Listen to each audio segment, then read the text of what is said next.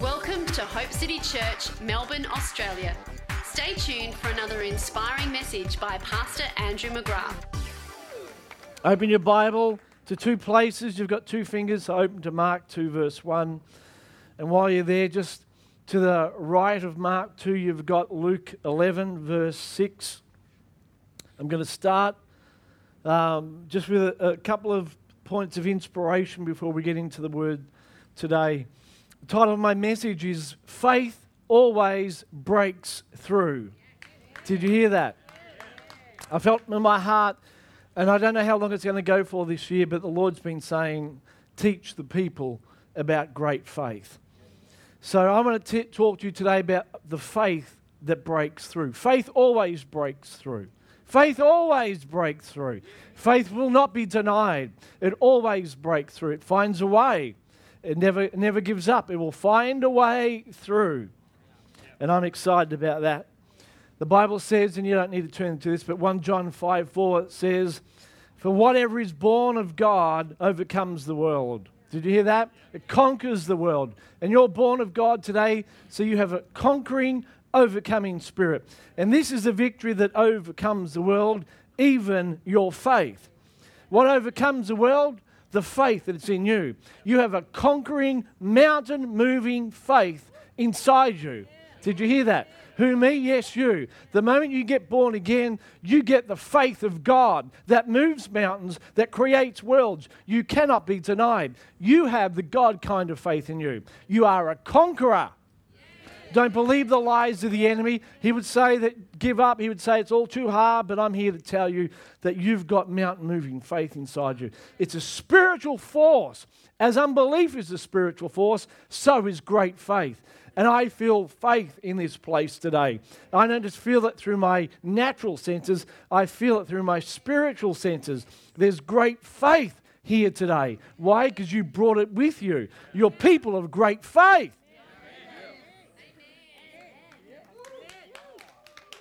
Bible says in 1 John, you're of God, little children. So that's you. You're of God. You have God inside. You have the God nature inside you. And you've overcome them because greater is He that's in you than he that's in the world. It's not too hard. Did you hear me? It's not too hard. The job's not too hard. The task is not too great. We can look at the news and we can become so overwhelmed by the problems of the day. But my Bible says that you're of God. And you have overcome them because greater is He that's in you than He's in the world. He is not intimidated by the mess that the world's in. In fact, He's full. He's the God of hope. He has great hope. He knows how it's going to end. He's got it all worked out, and you're the answer. He's put His faith inside you. You're not going to quit. You're not going to give up. Good. So I was asleep the other day, which I try to do. He says He gives His beloved sleep. And the Bible says that we're His beloved. So it means the moment I put my head on the pillow, I'm asleep, which is great, isn't it? It's our right. It's our privilege. So I just pray a little prayer, Lord. I'm open for dreams and visions and encounters. However you want to do it, I'm ready. Good night. And I'm asleep. So I went to sleep and I woke up and I can't remember what had happened. But as I woke up, I immediately had a download of this passage that I'm about to share with you before we get into our main passage. But I'm setting it up today for what I'm about to teach. And the Lord began to show me His heart for this season. And it took me a whole day to write it down because I forgot about it. But in Luke chapter 11 verse 5, it's a story about a man, and many of you know the story. He knocks on the door of a friend. And he says, friend, loan me 3 loaves of bread. For I have a friend coming. It's midnight and I've got nothing to give my friend. And the man inside the house said, I aren't getting up. I've got my children in bed with me. It's cold. It's late. Go away. Who needs friends when you've got... Yeah. So the man on the door kept knocking. It was his persistence that got the man out of the bed. And you know the story. He gives him 3 loaves. And the Lord said to me, this is a parable of the end-time church, that the Holy Spirit has come knocking on the door of the church. And he's after 3 loaves of bread, and I'm going to explain that because he explains that in a few verses down the track. It says, ask, seek, and knock. He's after 3 loaves for his friend, who is Jesus, who's about to return. So he knocks on the door, and the man says, I can't open it. I've got my child, and I'm in bed, and we're not getting up. Children speak about future and inheritance. And much of the church is asleep in bed, and it's wrapped up in their own earthly sense of their future and their inheritance. And they've forgotten that what they have is actually for his future and his inheritance. And the Holy Spirit knocks and says, I'm awakening you because I want what is due the Son. I want those 3 loaves of bread, for that is his inheritance. And the church says, go away. We're quite happy doing what we're doing. We're quite happy coming to church, singing 3 songs, going home, building our own little nest egg. Don't come back too quick because we've got a life to live. But see, God is stirring his church because we're getting a revelation of what is on his agenda for this hour, not just our agenda. And our agenda and his are going to become one. The Holy Spirit is persistent. He's going to keep knocking till you answer the door. And the great news is he knocks and the 3 loaves are delivered. Doesn't it say in Matthew 13:33 that there was a woman who's a picture of the Holy Spirit? She takes a bunch of leaven, and leaven can be used of sin, but also of revelation and doctrine. Beware of the leaven of the Pharisees. So the woman takes a bunch of leaven, which is teaching and doctrine and understanding, and she puts the leaven in 3 measures of meal until all the measures of meal have become leavened. Are you getting this? The Holy Spirit is bringing a revelation of what is on the mind of Jesus for this hour to the church. And every aspect of our life is going to be totally immersed in his agenda for this hour. Luke 11 says, ask, for everyone who asks, they shall receive it. And for him who seeks, they will find. And to those who knock, the door will be open. Do you understand that this is a progression of the church, of the saints? Everyone who asks shall receive. That's talking of salvation. To him who seeks, they will find. That's talking about sonship and discovering our identity. We have to seek after that. Salvation is easy. You ask and it's yours. Sonship's not so easy. You have to seek out your identity in him. You get a revelation of who you are. He unwinds the orphan spirit and gives you a spirit of sonship. You must pursue that. It doesn't come with a prayer. Did you hear me? It's an understanding. Ask and you shall receive. Seek and you will find. And then it says knock and the door will be opened to you. We go from passive to aggressive, from easy to receive. Then so that's salvation, sonship, and then we step into a realm called spiritual dominion. Ask, seek, and knock. And as we progress along those lines, it becomes more about a partnership. At the start, it's all about what Jesus did. It's identification. We identify with his work. It's all by grace. The second part is about identity. We have to seek after that, get a revelation of that. The third part, it's about being identical with him. Didn't Jesus say when the Holy Spirit comes, he will convict the world of 3 things? Do you get that? 3 loaves he's after. What's the first one? Of sin, because the world does not believe him. That's all about salvation. Much of the churches, well, I hope the church has got that one down pat. We understand what it means to be born again. He who knew no sin became sin for us. We become born again. Then he convicts the world of righteousness. Why? Because the Son is going to heaven and we'll see him no more. We'll have no visible demonstration of what it means to be a son. So the Holy Spirit will step in and begin to speak to the church about what it means to be a son. We sang about it today. He's a good father. Much of the church is stepping into that realm of the revelation of sonship. Now, this is the issue, is now we need to step into the third realm, the third lobe, which is spiritual dominion, which is we begin to wrestle and we say to the enemy, what you've got, I want back. It belongs to me. Jesus is not coming back until the enemy's made his footstool, until the church begins to take the authority that was won at the cross. It's not just about salvation, not just about sonship, but then the sons have to step into spiritual dominion. And this is where the rubber hits the road. This is where it separates the men from the boys, the flowers from the trees. This is where we become one with him in dominion. And that's why you need sonship nailed. If you are not sure about your identity, you will be wiped out in the war. Because when the wrestle comes and you can't feel God, you wonder where he's gone because everything's gone black and hazy. You'll need to know that God has not deserted you. He said, I'll never leave you, I'll never forsake you. So sonship, salvation, sonship, and spiritual dominion. So the Holy Spirit is knocking on the door. He says, get up out of your bed and deliver me the 3 loaves that belong to the Son. He's coming back for a perfected bride.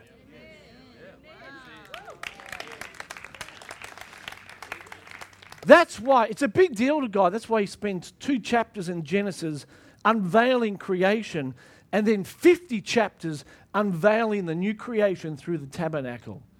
We need to begin to see this, that God has a plan that there's just so much bigger than just your salvation. As wonderful as that is, God has a plan. Are you getting this?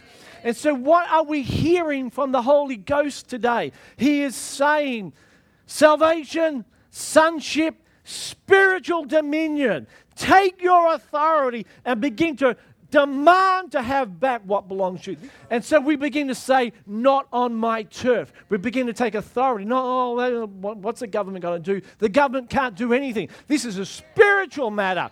We have dominion. It's for the church to stand alongside government and begin to wrestle on their behalf.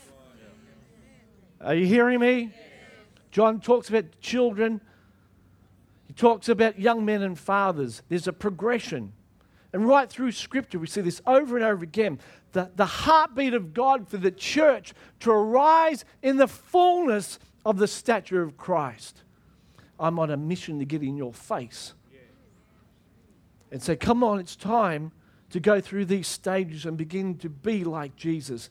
You know, how will the church ever reach the world?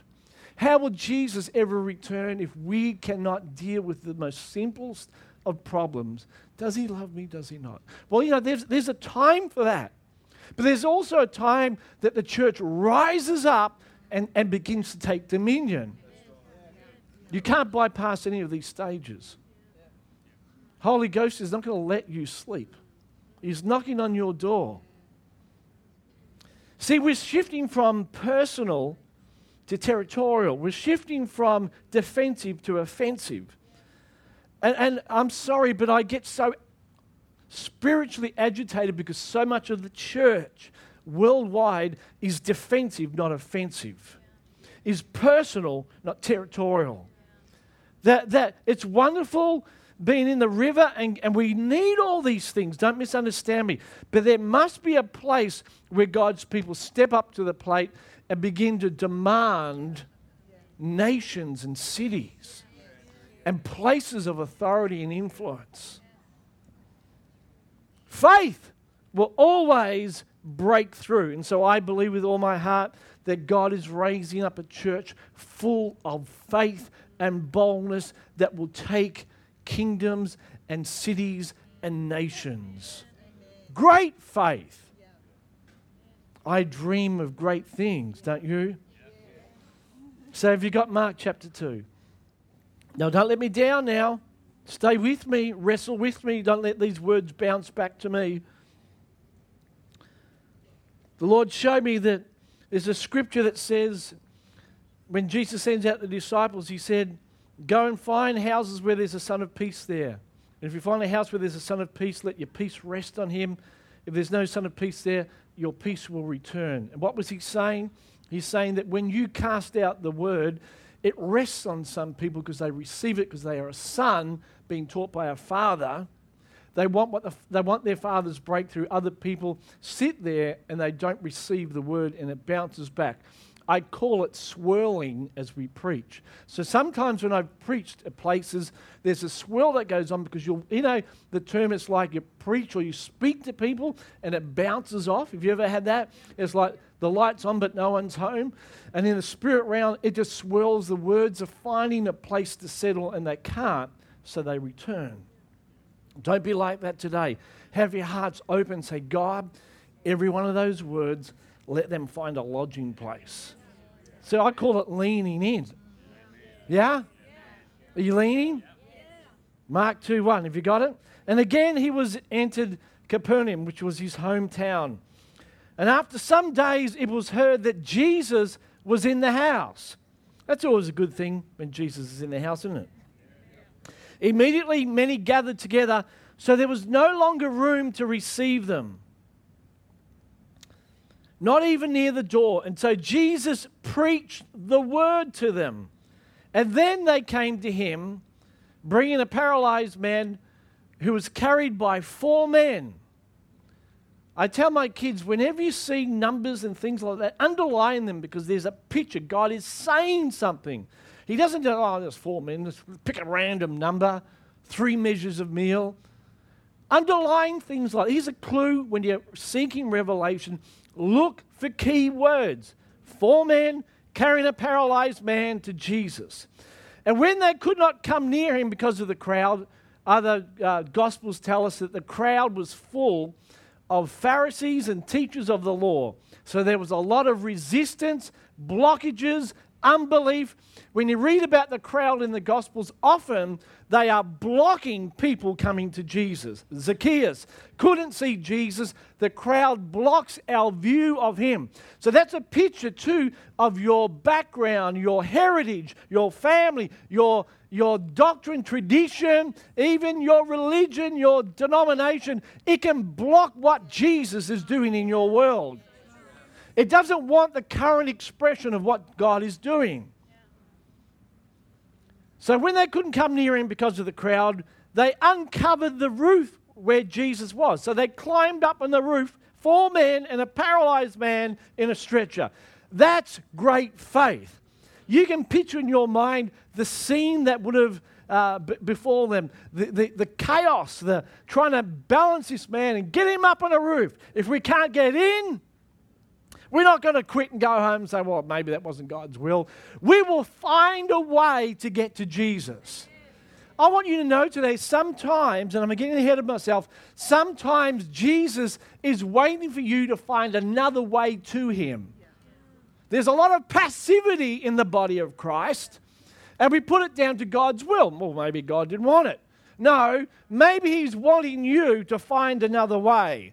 Maybe he's waiting for a spirit of boldness to come. Well, if it be God's will, he will send me a wife. No, maybe you need to put a husband, maybe you need to put on some makeup and go and find somebody. Get off your butt and begin to advertise that you're available. Get out of the house and begin to shine. And it's the same in the spirit. Often people are passive when it comes to their breakthrough. But these men are not. So they let down the bed on which the paralyzed man was lying, and Jesus saw their faith. And he said to the paralyzed man, son, your sins are forgiven. So 4 things today very quickly by faith. Number 1, let's look at verse 1 and 2. When Jesus entered Capernaum after some days, it was heard he was in the house. When I read of the house, I think of my heart. The word was in the house. Say with me, the word was in the house. Faith comes when the word enters our heart. If I want faith that breaks through, I need to understand that it comes when the word of God penetrates my heart. Now I'm after you. The word's got to penetrate your heart. It's got to become part of your DNA. There's no longer any time I spoke about the Holy Spirit coming after the church, raising up dominion. This is all about the church becoming immersed in the Word so faith would arise for this hour. It will take great faith to exercise dominion in this hour. This is not a time for pansies. This is a time for people that are immersed in the Word of God, and there's faith in their heart because they have believed the Word has come and penetrated their heart. And that doesn't happen with an occasional shower. You need to be drenched in the Word. Joshua 1:8 says, we meditate in the Word day and night, and then you will make your way successful. I love this. The Word comes into our heart. See, we're not trying to get faith today because the Word's come into your heart already. Did you hear me? The moment you get born again, this Bible that we read tells us that faith enters our heart. You already have the measure of faith. Oh, I don't want some faith. I don't know if I've got faith, my friend. The moment you hear the Word of God and you respond to Jesus, you heard someone preach the Word, the moment you said yes to Jesus, faith came to your heart. Not just any faith, not your faith, not mind over matter, but the faith of God Himself came inside. Did you hear me? Romans 12:3 says, God has dealt to everyone a measure of faith. Well, He gave me a little measure. No, He's given you the very measure of His faith. Now, I don't know about you, but when God measures things out, He's prone to be a bit excessive. You know, in the past, I think a measure of faith, maybe it's just got this little drop of faith. You know, one drop of vanilla essence, one drop of little faith. No! He pours out His faith. See, some of you don't know that song, do you? I'm Milton, your supernatural son. He gives us a measure of faith. The moment we hear the Word, it penetrates our heart. And faith begins to explode on the inside. Faith is actually a spiritual force that's inside you. It's a spiritual force. And the moment faith enters your heart, something begins to change on the inside of you. Mark 11:22, we read last week, it says, have the faith of God. Did you hear that? He's saying you've got it. Have the faith of God. For whoever, that's you today, would say to any mountain in your world, be removed and be cast into the sea. And he does not doubt, but he believes. What does he believe? Let's have a look. He believes that the things that he says will be done. He does not doubt in his heart. Why? Because the Word has got inside. And he believes that the things that he says shall be done. He will have whatever he says. Therefore, I say to you, whatsoever things you desire when you pray, believe that you already have received them and you'll have them. In other words, what Jesus is saying, when the Word gets inside your heart, you will get a conviction that it is a done deal. And I've been guilty of putting much of my inheritance somewhere in the future. See, it says here, when the Word comes in your heart, you get a conviction that it is already done. It is already done. Remember, Jesus, God the Father, works from the end first, then goes back to the beginning. He completes a work that he goes back and starts it in the natural. And this is what Jesus is saying in Mark chapter 11. He says, when you get a conviction in your heart, when you get so immersed in the Word, you will see that everything has already been done on your behalf. And then you begin to declare it, and it says in Mark 11:23, it says, you will believe that the things you say will be done. That word will be done literally means it begins to birth itself. So what is done in the Spirit then begins to birth itself in the natural.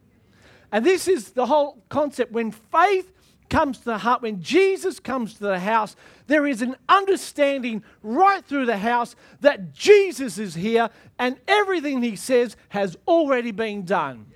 It's not pie in the sky. It's steak on the plate while you wait. It's right here, right now. Not when Jesus comes, everything will be right. No, he has given you power and authority right now.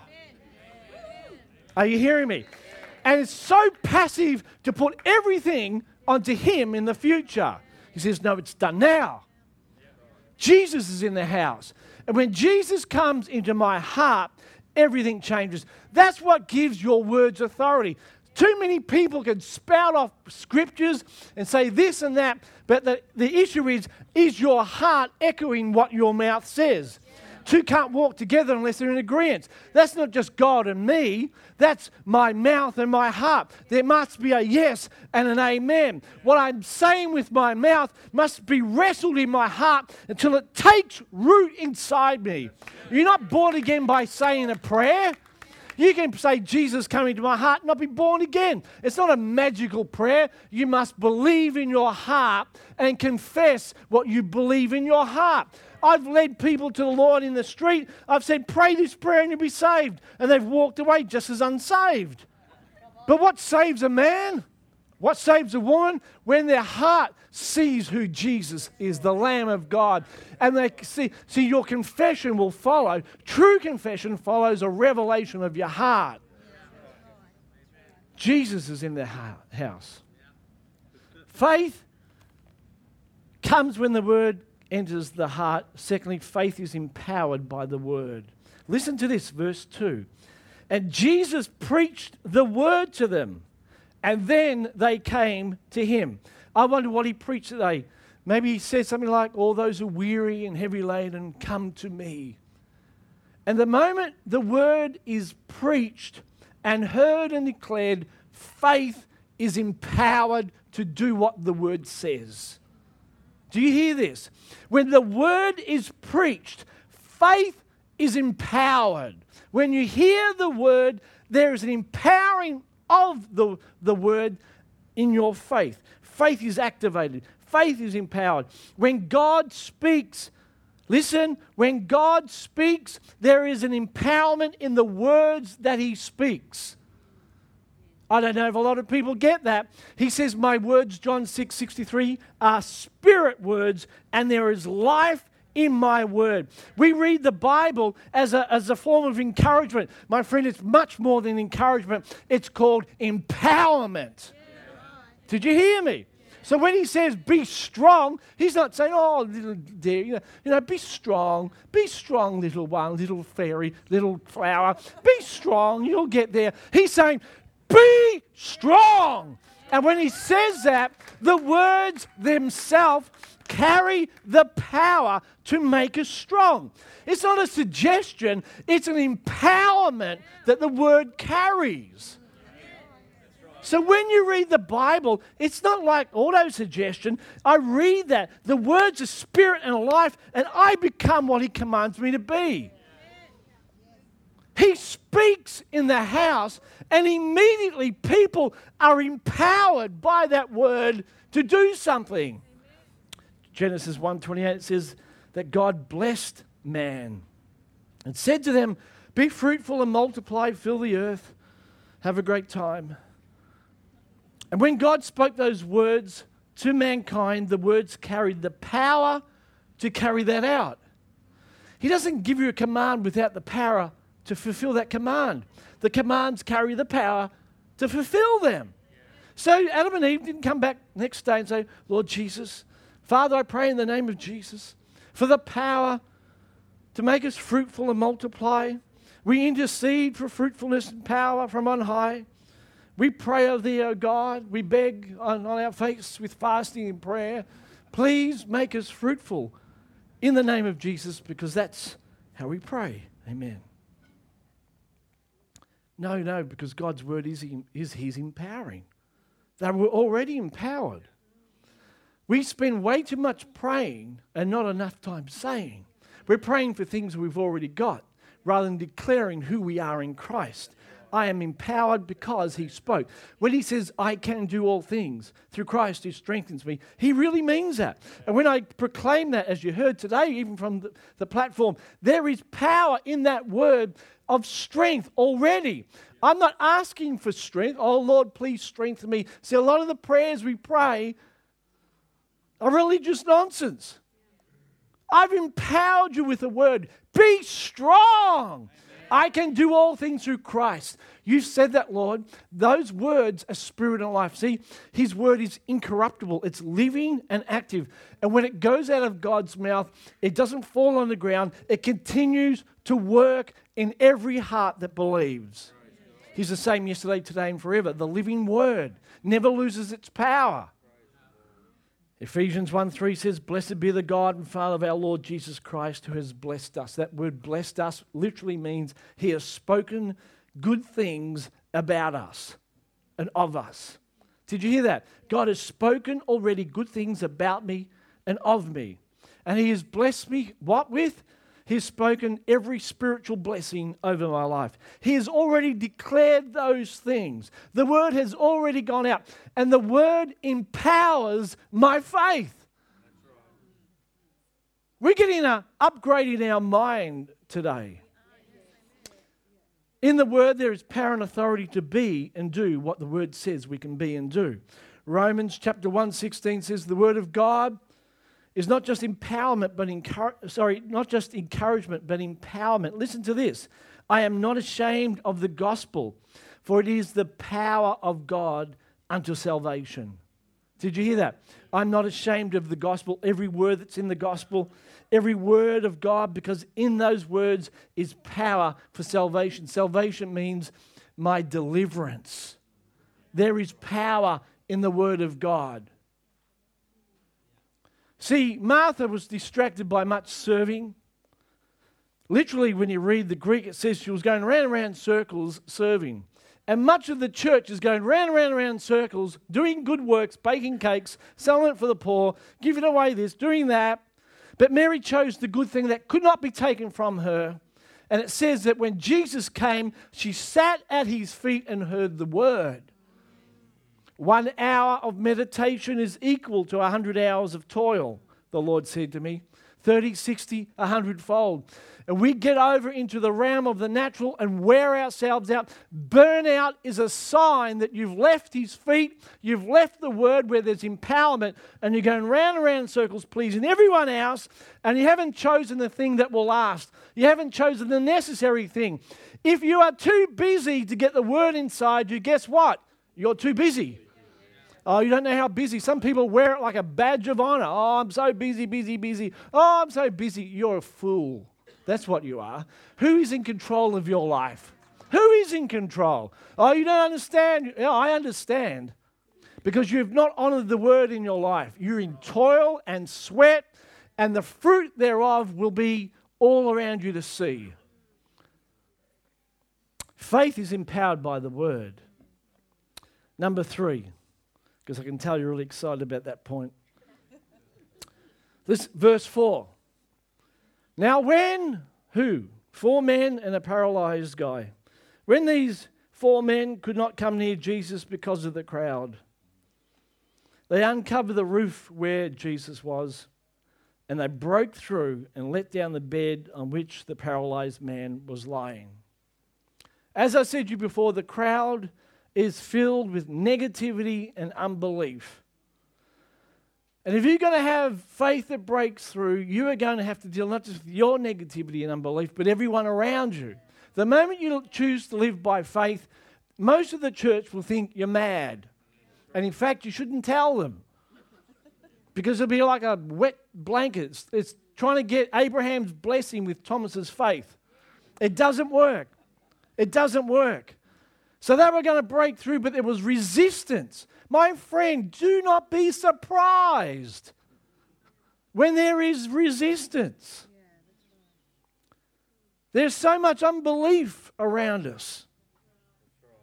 Unbelief comes because of ignorance. People don't know any better.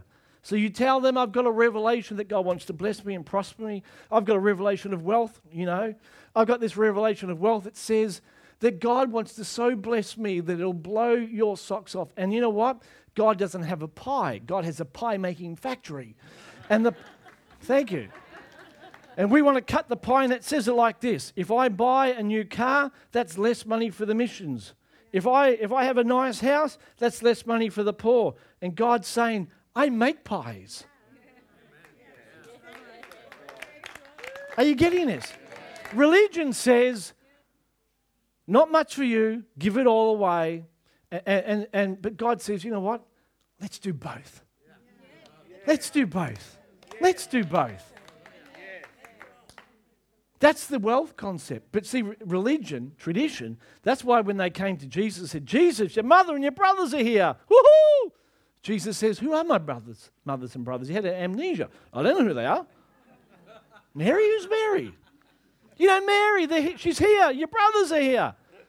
He says, I don't have any mothers or brothers, but whoever does my will, the Father's will, they're my mothers and brothers. Yeah. What was he saying? He wasn't saying disown your family. He was saying when your tradition and your background and your experiences is exalted over the Father's kingdom, you're in trouble. Yeah. Seek first the kingdom. Seek first the kingdom. Ignorance, poor teaching, natural sense realm. Now, I don't have a beef, but it amazes me how people pick churches. You know, I hear people, I've got friends there, they've got good children's program, and they're all great. It's great to have friends in children's program. But how many people listening to this podcast who email me, who speak to me, people all over the world who are in churches where they are dying because they are not being fed, and yet they stay there because of natural circumstances and surroundings. Mate, put me in a church where no one talked to me, give me the word, and I'll be happy. Amen. Put me in a church where they preach the word and I've got lots of friends, I'll even be happier. My point is, you elevate the word in your life. Ignorance, religious teaching, poor teaching, natural sense realm. It all comes to block our view. And so many people don't enter the life of faith because they are put off by the crowd. I'm here to tell you by the Spirit of God, there is a life of faith that we haven't even begun to experience that's out there for us to discover. I want you to notice there were 4 men that carried this paralyzed man. I read that and the Holy Spirit said, did you see that? I said, yeah, there's 4 men. He says, no, did you really see it? I said, yeah, 4 men. 4 men in a stretcher. It makes sense because there's 4 poles, 4 men. And he said to me, did you really see what I'm saying? He said, these 4 men were forerunners, carrying a paralyzed church to its destiny. And that is exactly what is taking place today. The church of today is breaking through into new realms. We are forerunners that have gone past this religious tradition, going to church and playing games. We are desperate for a move of God, desperate to enter into the fullness. So we pick up the paralyzed church. We don't, see, notice this, they didn't go into the house on their own. They picked up the paralyzed church and saying, you're coming where we're going. And if we have to lift you up, we will lift you up because we love the church. I love the body of Christ. And I've said things even today about being in churches where the preaching's not great, where they're not being fed. It's not that I don't love the church. I love the church. And so we pick up the church and say, come up higher. Get past this unbelief. And that's what Zacchaeus did. He climbed up a tree and he got a new view. So forerunning people lift up the paralyzed church and say, Jesus is here today. We're about to move into a new realm of His kingdom. Woohoo! I'm saying to you today that resistance and unbelief is often a gift from God. Hitting your head against the wall, frustration, no breakthrough. What are you doing, God? Often that is God's greatest gift because it causes us to find another way up higher. If I can't get through the door, I'll get through the roof. Lord, if it means I need to shift here, I will shift. If I need to get uncomfortable, I'll get uncomfortable. Do what you need to do. I'm here to afflict the comfortable and comfort the afflicted. That's what God says. And so those that are comfortable, He knocks on the door and says, get out of your bed. Stop being so selfish. There is a world to win. I want to flow through you. I will not let you stay asleep. So they climbed up the roof. I like climbers. Don't you like climbers? Climb up the roof. Let me tell you, when you choose to walk by faith, you will never have another comfortable day ever again. And that's why people don't like walking by faith, because they like comfort. They value comfort over growth. I've had days where it feels like my heart's been pulled out and slapped and put back in, where I feel like I'm going to explode, where I feel like I can't stand another moment. And I walked outside and screamed at God. He smiled back. He said, "You'll be all right. You can make it. You can do it." I said, "I cannot do it. I know myself better than you know me. And I'm at my wit's end."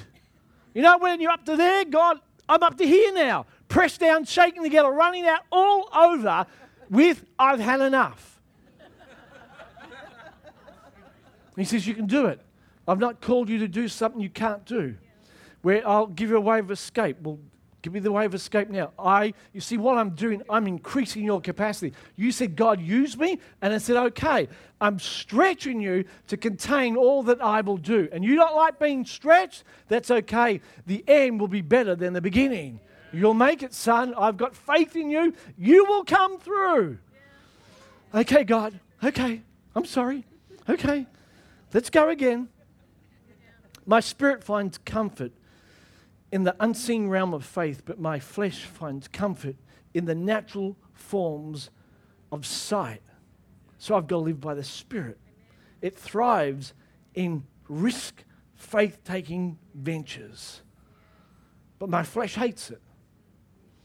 Don't fast to move God. Fast if you want to kill the flesh. Bring it into alignment. Once you step out, everything will begin to change.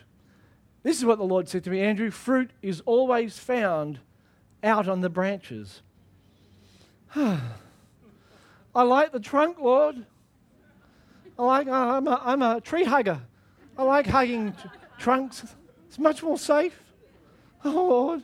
No, come on, out in the branches, Lord. They're much thinner than the trunk, and, they're prone to snapping. But he says, but I'm glorified when you bear fruit, and there's no fruit on the trunk, it's out on the limb. You've got to get out on the limb to live by faith. You may not make it. You may fall. It's called living by faith. But that's where the fruit is. There's no fruit on the trunk. The fruit's on the limb. You've got to take a risk. It could all go wrong. People could laugh at you. They could say, "Lock him up, throw away the key, he's lost the plot." But didn't they do that about all the great men and women of faith? But see, God says in Hebrews 11, I'm proud to call them my own. I'm not ashamed to be called their God. Who's he saying about? Men and women of faith. That's my boy. You look at him out in the limb. Oh, look, heaven, look, he's about to fall. And they're all applauding us, but the world's going, "You fool, you're about to fall." But heaven's saying, "On you are my chosen one." That's what I'm after. He took a risk.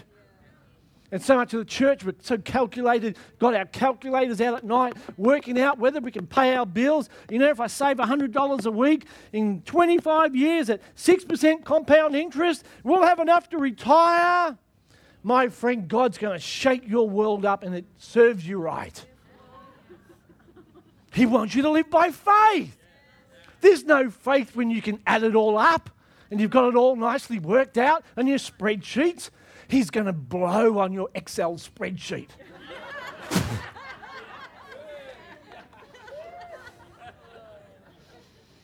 Oh, the Holy Spirit's on me. He says caution is not a fruit of the Spirit. Should I check that again in Galatians? The fruit of the Spirit is love, joy, peace, and caution. And against such there is no law. No, he doesn't say that. There is no caution as the fruit of the Spirit. The Holy Spirit is a risk taker. How do I know that? He chose you. That was a risk. He chose 12 disciples. What a risk. Well, you know what? We only make a decision when everything's sure. Well, you know what? You're better than Jesus. Because you know what? He picked people and they failed him. He's a risk taker. He steps out. Because it's out in the deep where there's a catch. There's no catch on the shore. It's only safety. Cardigans. Earl Grey tea and tomato sandwiches. So I have this theory, if it's God, he will open the door. And so we go to Revelation, behold, I've set before you an open door. And so we think that means that's a sign of the Spirit. But no, he wasn't saying that. He was saying to the church, that church was actually on a highway where there was an open passage from people would trade through that. He says, I've set before you an open door. See, David Cartledge, one of the heroes of faith in the Australian churches, he said, I've made a career out of kicking down doors. And we think if it's God, it will just all flow. It will just be supernatural. There'll be no resistance. There'll be no fight. There will be a rest. Indeed, there will be a rest while you kick down doors. The rest isn't about the resistance. The rest is about what's inside you. Did you get that? Should I say that again? The rest isn't saying there will be no turmoil. He says, while you're alive, you will have persecution. Tick. Oh, but I thought there was a rest and an open door. No, there will be stuff going on. The key is what's inside you. That's where the rest is located. And what I have inside me, the kingdom of God works inside out. Where the kingdom of darkness works outside in. So there is turmoil there, but what's inside me is what counts. David Cartledge also said too many people have a wishbone where there should be a backbone. And it's true. Oh, I'm a man of faith until the pressure hits and they run like cockroaches. I'm behind you, yeah. Until the battle rages, till demons come out, till they show their face. Even in the midnight hour and you wake up and there's demons in your room and people trying to take you out and you see who are the men and women of great faith. Paul wrote about that. The people that deserted him because they lack faith and courage and strength. They're Kit Kat people. Do you understand what I mean? They always want to take a break. Well, I'm just going to check out now, And I understand there are seasons where we need to rest. Now, so get the big picture. Don't get upset and critical. But some people have been taking a break for 20 years. Well, you know what? I served the Lord back in 1967. I gave him a good year. And now I'm in my sabbatical. I'm having a break. These men were risk takers. Didn't say, well, let's come back next week.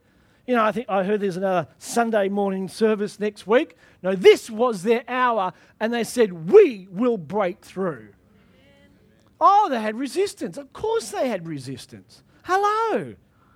Sometimes you have to pray with your teeth gritted. I get up and I begin to pray, and it feels like there's a wall against me. So what? Pray. Grow up. Remember, Holy Spirit knocking, 3 measures, 3 loaves. We're stepping out of sonship, or not out of, through sonship, into spiritual dominion where the sons know, even when the heavens feel like brass, they know God is with them.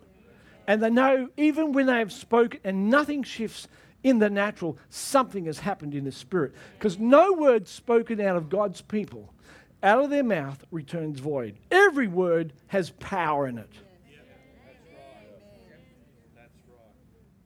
Deterred or determined is the question.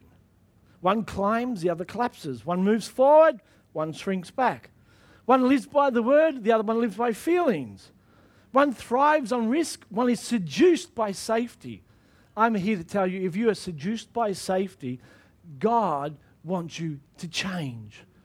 If there is no sense of needing God in your life, where you're not believing for more, where you're not just self-reliant, then you are in a dangerous place.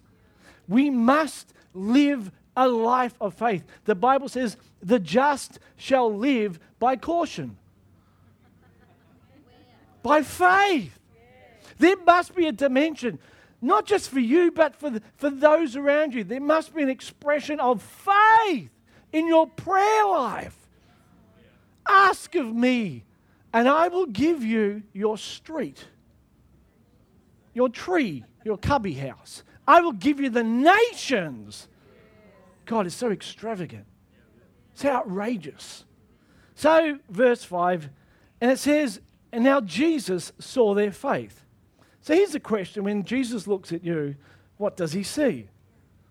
Well, he sees someone who's quite responsible, quite handsome, has a good family and is raising his kids to be very nice citizens. We never do much wrong. Very clean living. Very clean. Very clean. Very clean people. Jesus is very impressed by my cleanness. Jesus saw their faith. That's what impresses Jesus. Faith. Faith.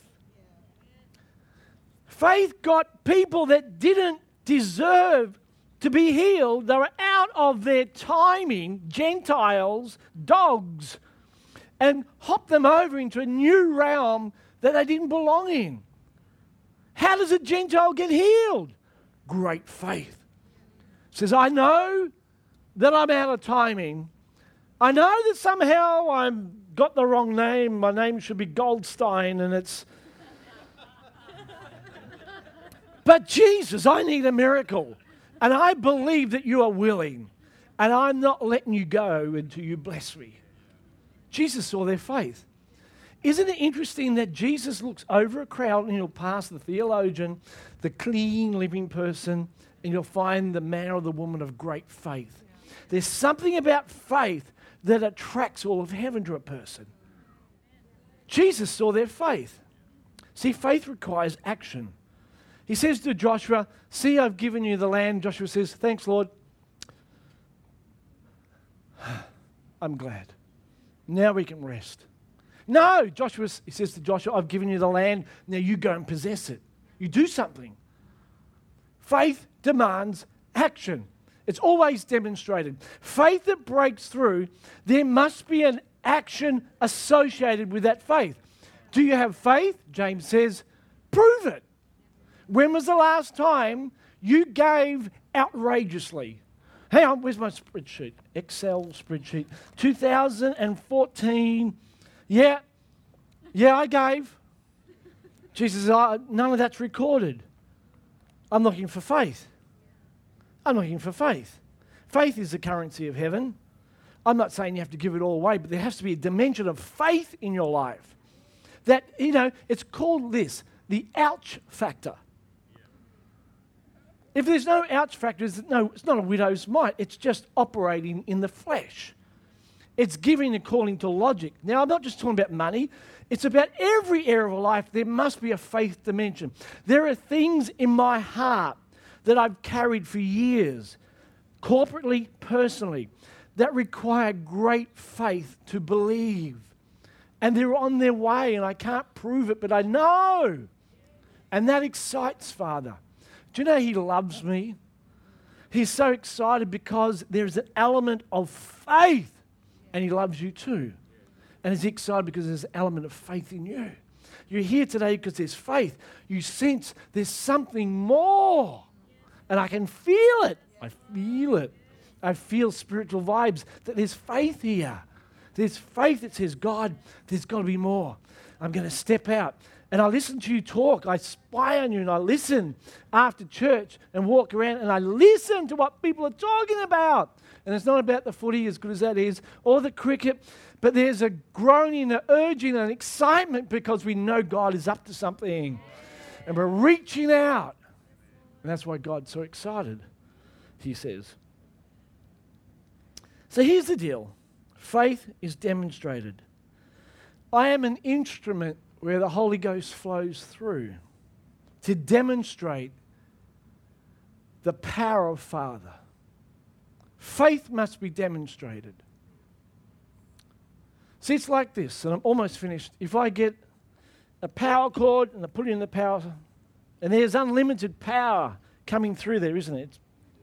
I've done this before as a kid, put my finger in there and felt the power. Threw me across the room. I stuck a knife into the back of a audio amplifier because I thought I was an electrician. And it ate the knife, literally took a hunk out of the knife and threw me across the room. And my sister came and touched me And she said, who touched me? I felt healing virtue flow out. And she received my power. And she was also slain in the Spirit. There's power, unlimited power. But you and I know that if we put that power into a little 20-watt globe or 5-watt globe, it looks dim and we think, is that all the power? See, it's like the wattage of the globe is a picture of our faith. And the bigger the globe, the greater demonstration of what is capable. We are a reflection of God to the world. Our faith demonstrates to the world the greatness of God. Doesn't Ephesians 3:20 say, now unto him who is able to do exceedingly abundantly, great power, right? Exceedingly abundantly, above all that we could ask or think. That's our faith. According to the power that is in us. He's saying great faith releases great power. Great faith demonstrated will release the kingdom. That's why Psalm 128:5 says the prosperity of Jerusalem points to the reality of Zion. When you take great faith, when you take a risk, when you are blessed, when you believe for more than just what you need, and people look and think, how did you do that? It points to the reality of God. See, the world's not impressed by your Excel spreadsheets. Oh, look at them. Nice people. Paid all their bills, own their house, 2 kids in a private school, don't swear or tell jokes. There must be a God. It's very facetious, isn't it? But they are impressed by people that get out on a limb and take risk for Father. Start new ventures. Believe for the impossible. Reach out to the poor at Hope City Mission and pray for them and believe for them and see lives transformed. Begin to sow into things. Believe for things. Get alongside politicians and see their lives change. That's what great faith is about. It is always demonstrated. So I say to you as I finish today, where is your faith? Is it being demonstrated? The faith that breaks through will be demonstrated. God's been speaking today through all the fun, the occasional silliness. God's been speaking to you about faith. He's saying, I want a people that truly believe in their hearts what I say about them. They're empowered by my word and let the word possess them. And then they begin to take risks as they hear me lead. They stand on the word and they believe for more. And as they do that, they will be the forerunning people that take not just the paralyzed church, but the paralyzed city, paralyzed nations, where there's blockages in the spirit. And the enemy thinks if I do that and that and that, I will block this city from Jesus. Guess what? The forerunning church full of faith picks that city up and says, you've blocked us, but there is another way. Did you hear me? That's what great faith is about. So we stand in our bedrooms and look out the window over our city and we speak Jesus Christ is King and a Lord. That's great faith. When everything says no, we pray down our streets. We share our faith. We reach out to the poor. We give when we can't. We don't see our Excel spreadsheets matching up. We do these things because we're people of great faith. This church is filled with great faith. And this is going to be your greatest year yet because you are going to step out in faith. This is your hour of power to step out in faith, to get out in the limb. It's risky, but it's fruitful. How many people want fruit in their life? Father, you are glorified when we bear much fruit. So we say, Lord, call us out on the limb because you said you will never leave us or forsake us. The Lord has said, so we may boldly say, you'll never leave us or forsake us. You are out on that limb. In fact, you live out in the limb. So we want to be where you are. So, Father, this day, I release great faith over your church. I speak into your spirits such a hunger and a desire for the living word of God that would transform you from the top of your head to the soles of your feet, that would realign your values, your ideas, your purposes. I say this day, may there come such a holy hunger to be immersed. The word says, if you abide in me, the word, and my words abide in you, you shall ask what you will and it shall be done. There is a new season of abiding in the word. The enemy has told you can't do it, it's too hard, you won't understand it. My friend, God will wake you up like he does to me. I'm just this, I'm just like you, just a man, just flesh. And he will wake you up and say, this means that, and this means that. As you seek him, you will find him. As you knock, the door will be open. He will do that. He unveils mysteries. It's his good pleasure to give you the kingdom. So right now, Father, impart to your people great faith. In Jesus' name. In Jesus' name. And I say of you, miracles, signs, wonders, a release of the gifts of the Spirit, word of knowledge, word of wisdom, gifts of healing, the gift of faith. I pray, Father, all these would be activated by our great faith. Lord, we pray for deeper dimensions of your Spirit, visions and dreams and encounters, Holy Ghost interventions, favor, breakthrough, everything about the kingdom. Let it come in its fullness this year, we pray. Lord, you don't need to knock on our door to get us out of bed. We're waiting at the door with the 3 loaves in our hands. And we're saying, Lord, we sign up in Jesus' name. Thank you, Lord. We receive today your great faith, the faith of God, in the name of Jesus. So just as your hands are raised, just receive that now. A fresh impartation. You see, the faith that you have is of God, but it also grows. It grows as we nourish it, feed it, have expectation. So just see yourself today having a measure of faith of God and see it being activated, demonstrated, growing, maturing. See yourself walking in boldness and authority. We thank you, Lord. And just before we finish, if there's anyone listening to my voice on podcast, watching this video, anyone who can hear the sound of my voice, even in this building today, and you've never given your life to Jesus, the most important thing you can do on this earth is believe in the Lord Jesus Christ and confess him as Lord with your mouth. And if you've never done that, you can do that right where you are. No matter if you hear this message in years to come, days to come, or even right now, those that call on the name of the Lord shall be saved. You can do that right where you sit, right where you stand right now. Call out to him, and he will come in.